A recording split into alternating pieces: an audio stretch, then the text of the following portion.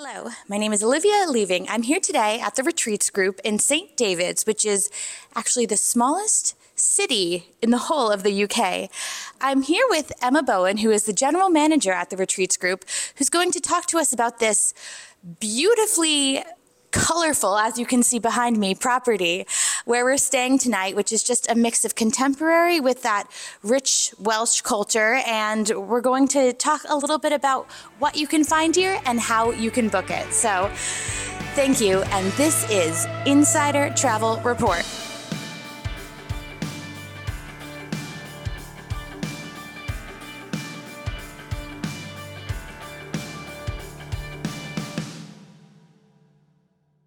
All right, Emma, thank you so much for being here today.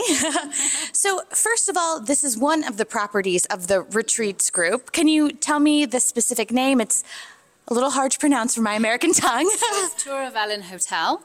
And then we have Roach Castle and Penrhyn Priory as well, and those two are smaller guest accommodation properties, and this is our fully serviced hotel. We have Blast Restaurant here, which is 3 AA rosettes, and 39 rooms. We have a meeting room and a small spa area with massages, treatments and things like that.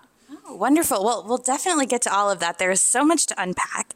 But I guess to start, we'll go backwards a little bit because this hotel was actually a former windmill, and now it is Wales' first contemporary art hotel. Yes. So can you tell me a little bit more about this transformation and how the hotel's history is reflected in the current design and experience? Well, yeah, so the windmill was built in 1806, and it was a windmill for 100 years until the sails fell off one too many times. It's a very windy spot here. We're right on the coast, obviously.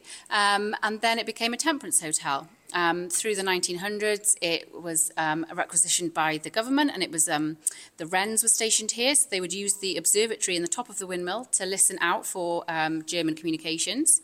After that, it went back to a hotel, and then when we took over it, we completely renovated it. It really needed a lot of work to bring it up to standard, so we added extra rooms, which is in this section, which is a new build, and then we've also added a further 20 rooms, which was around COVID times that happened. So now we have 39 rooms. We have the windmill wing, which is the other side of this building, and that's all the old rooms. So they're all completely different shapes and sizes.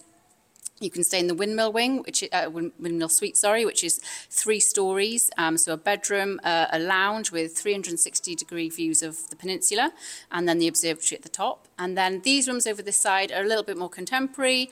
We've got all the coast-facing ones on this side, so lots of glass, lots of coastal views, right out to St. Bride's Bay. You can see all over the islands that are off the coast as well. Wow, okay, so it really does mix that old and new quite well. Yes, yeah. And there's over 100 pieces of commissioned artwork here at the hotel. It's actually 250. Oh, now 250, yeah, wow, okay. So, yeah. So tell me a little bit, that's even more impressive. Tell me about how the art has been selected, and is there some sort of theme? So the business owner, Keith Griffiths, he's an architect, a very well-respected architect, hugely successful, and he's also an art collector. So he's from St. David's, and he came back to St. David's, and he's the one that's restored these properties. And he commissioned some artists that he liked. He liked contemporary art, urban art, and he got the artists to come and stay. There were 6 originally. They came to stay down here. He took them out into the landscape, and then they went away to their studios and they created these larger artworks based on the local area. And it's just built from there, really. So we're up to about 250 now, and he's still buying art, contemporary urban artists, and just reflecting kind of the peninsula, the landscape, the colours.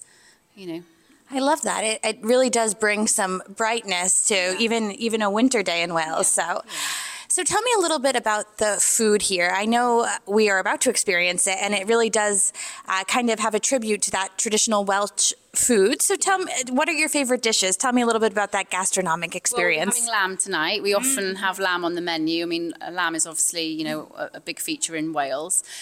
So a lot of the food is, it's based on seasonality, what can be found in the local area, good produce, good suppliers. We work with our local suppliers. There's some elements of foraging, so going out, getting our own kind of, wild garlic, which grows at Penrhyn Priory, for example, or other property. And kind of it's, a contemporary British feel, really. And then obviously we do things like Welsh cakes and cawl and those kind of feature Welsh things as well. but it's really about the quality and the produce. That's awesome. And last but not least, let's kind of give a place to the hotel. So St. David's is the smallest city in the whole of the UK. Give me a little rundown of what one would do in St. David's in the surrounding area. Okay, well, your first stop is going to be the cathedral, so 6th century cathedral, and that's why we are a city. There's a huge amount of history surrounding that. There's also a bishop's palace which you can go into. You spend half a day there at least. We have lots of galleries. St. David's is a peninsula, so we've got the sea all three sides of us, so it's a real haven for artists. They come here, they absolutely love the light all different times of the year is just incredible.